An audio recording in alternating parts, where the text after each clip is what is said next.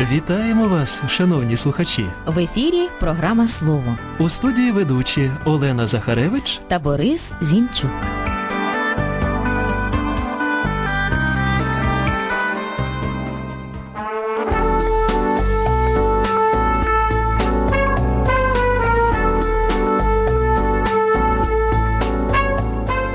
Сьогодні у нашій програмі. Що таке суржик і як до нього ставитися? На прохання слухачів нагадаємо, як добирати закінчення родового відмінка однини для іменників чоловічого роду. А також надамо слово професорові Катерині Городенській для відповіді на ваші листи.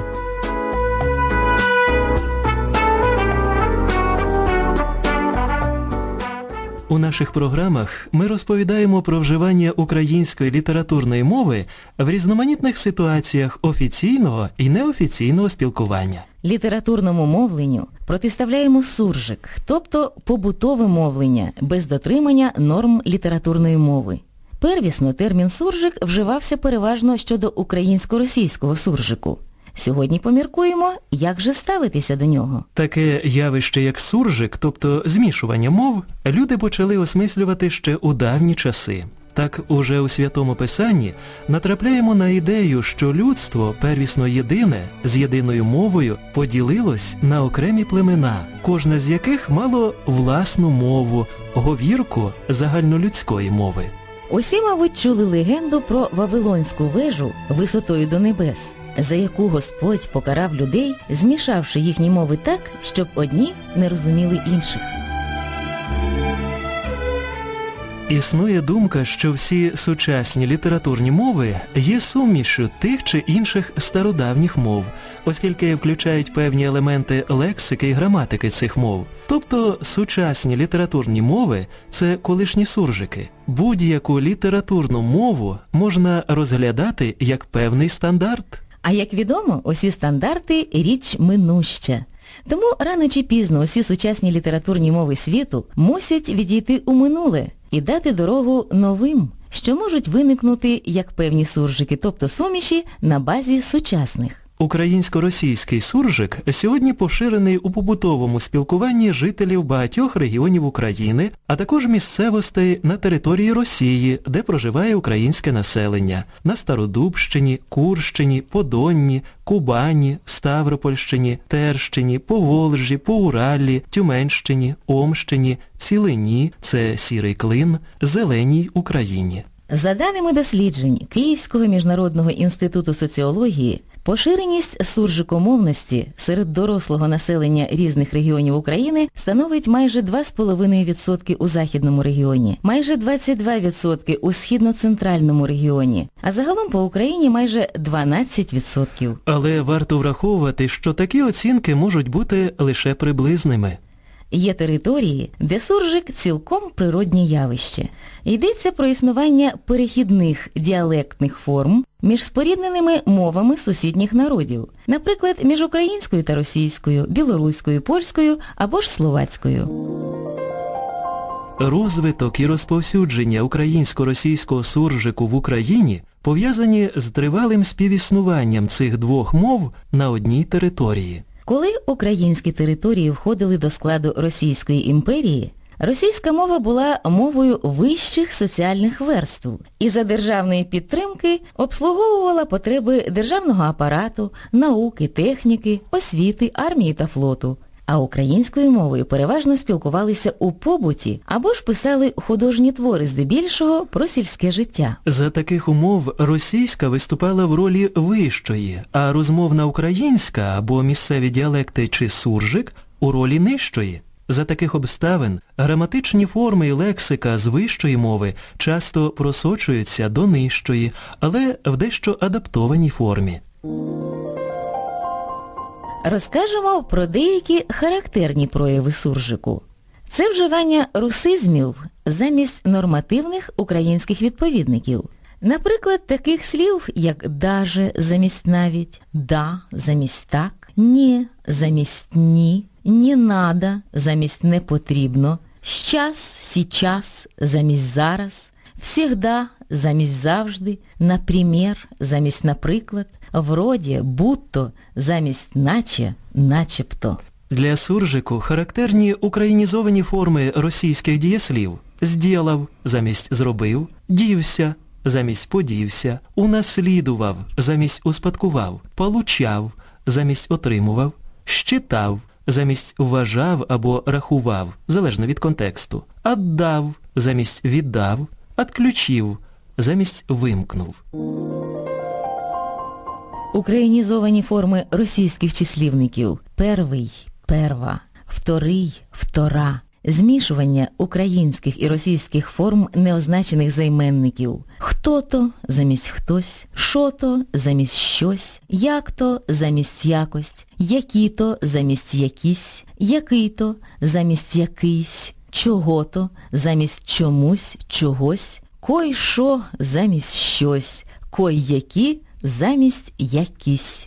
Для суржику також характерне порушення дієслівного керування, вживання прийменників і відмінків по вулицям замість по вулицях, на російській мові замість російською мовою, а також утворення найвищого ступеня порівняння прикметників і прислівників за зразком російської мови. Самий головний замість найголовніший, саме важне замість найважливіше. Утворення від українських дієслів активних дієприкметників за російським зразком. Відробивший, прийшовший, зробивший. А в українській мові ця граматична форма відсутня. Також згадаємо слова й вислови, кальковані з російської.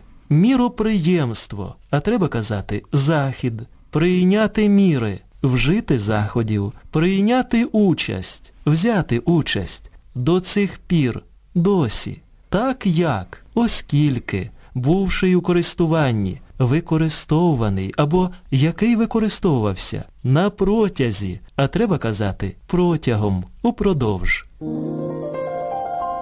Щодо вимови, то вона теж не українська, із оглушенням дзвінких приголосних, із заміною дж і дз на ж і з, зі зсувом наголосу, када, розговарювать, розписуваться, звонять, нахожуся, жінки, говорять, із відсутністю чергування ОІ або ЕІ, корова коров, голова голов, замість корів голів. У мові сучасних засобів масової інформації трапляються помилки, які викликають усмішку.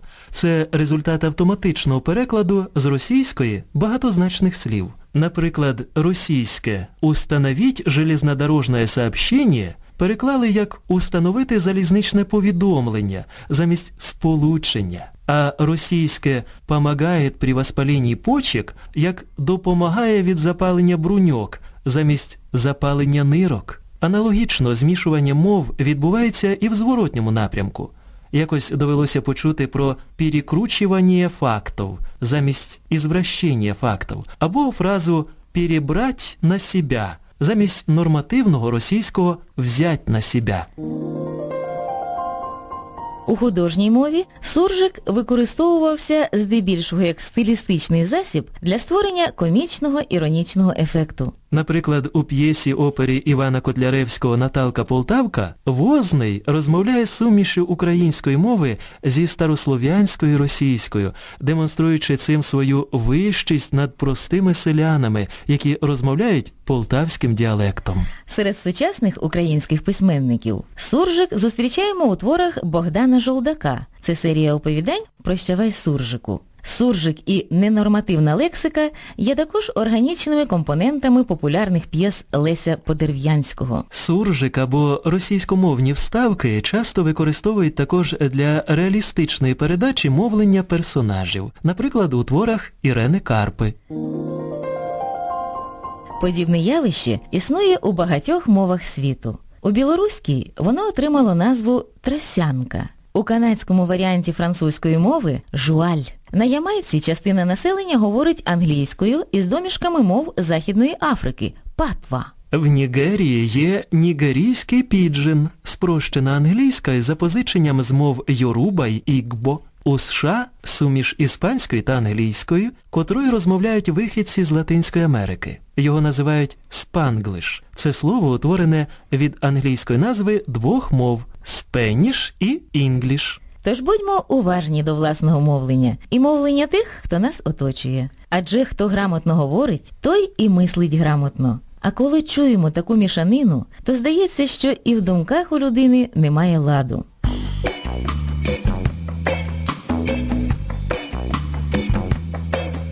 Наша програма триває.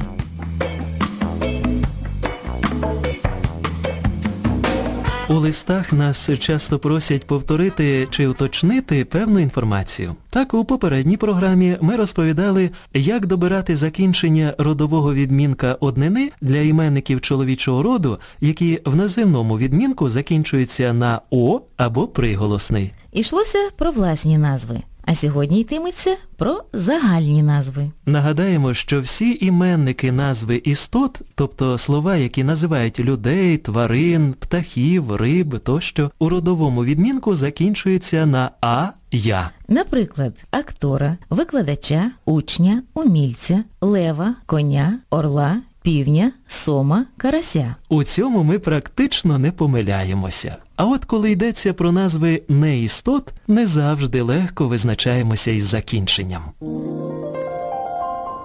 Загальна настанова у правилі така. Усі слова, які ми сприймаємо як назви предметного, конкретного, чітко окресленого, або як назву складової частини чогось, у родовому відмінку приймають закінчення «а-я». Це можуть бути назви предметів, замка, малюнка, олівця, портфеля. Назви мір, довжини, ваги, часу тощо, гектара, грама, метра, місяця. Але винятками є слова віку, року. Назви місяців і днів тижня, вівторка, четверга, жовтня, листопада, але листопаду, якщо йдеться про опадання листя з дерев. Назви грошових знаків, долара, фунта стерлінгів, червінця. Числові назви, десятка, мільйона, мільярда. Назви машин та їх деталей, автомобіля, дизеля, комбайна, поршня. Терміни іншомовного походження, які означають елементи будови чогось, конкретні предмети, геометричні фігури та їхні частини, також приймають закінчення «а» в родовому відмінку однини – атома, катода, конуса, радіуса.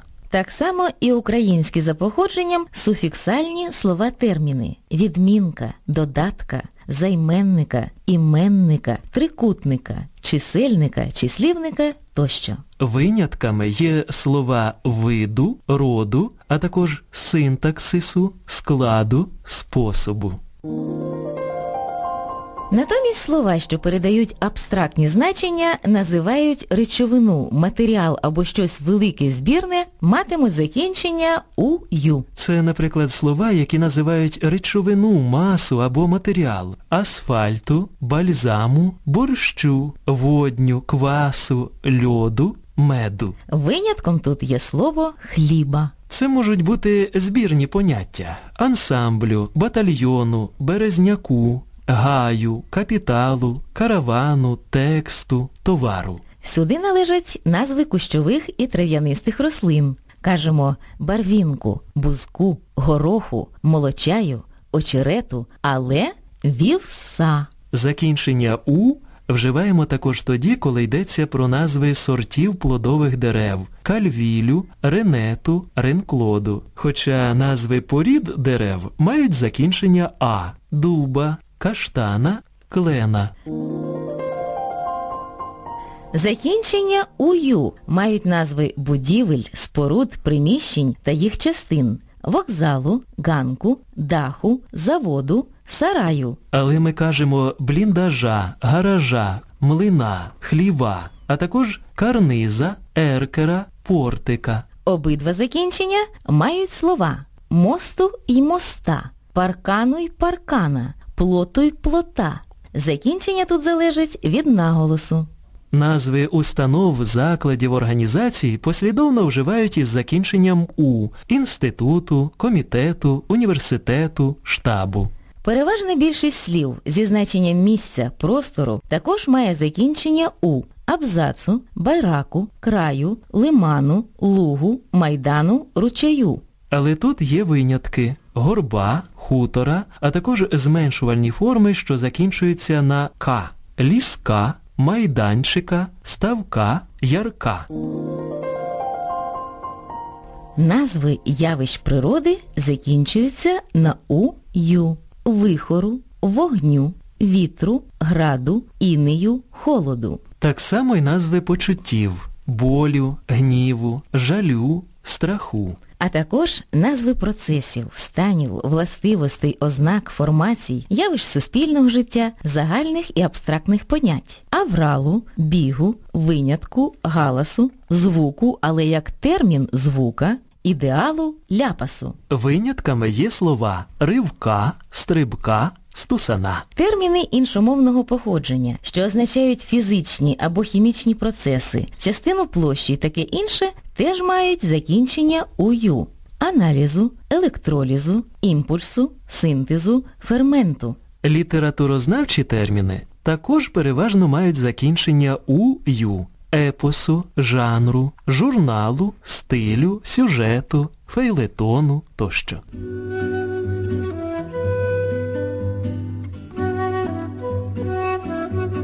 Як бачимо, запам'ятати усі правила дуже важко. Тож радимо частіше заглядати до правопису чи до словників, у яких обов'язково подають інформацію про закінчення родового відмінка однини для іменників чоловічого роду.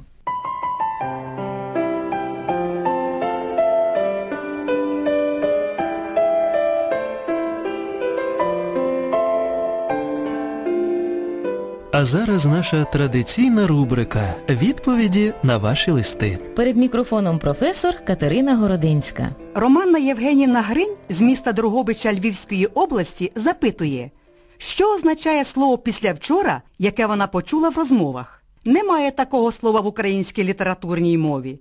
Його не подають словники. Якщо йдеться про день, що передує сьогоднішньому, то вживають прислівники «вчора» напередодні. Коли ж потрібно визначити день, що передував вчорашньому, що був напередодні вчорашнього, тобто 2 дні тому, то вживають позавчора, а не післявчора. В українській мові є прислівник «післязавтра» на позначення дня, що настане через день після сьогоднішнього. Правило мовного етикету, яке забороняє вживати наприкінці листа з повагою, якщо на початку листа звертаємося «шановний», мені невідоме.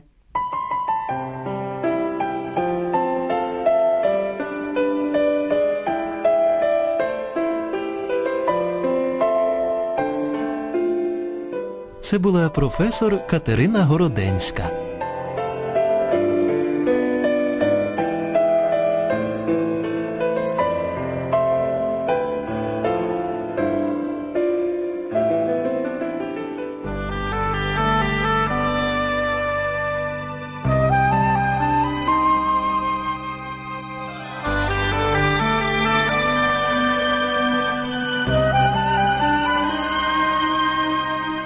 Якщо ви маєте запитання чи хочете розповісти про щось цікаве, пишіть нам. Національна радіокомпанія України. Хрещатик 26, наш поштовий індекс 01001. Або ж на електронну скриньку litravlik.nrcu.gov.ua з позначкою до програми «Слово».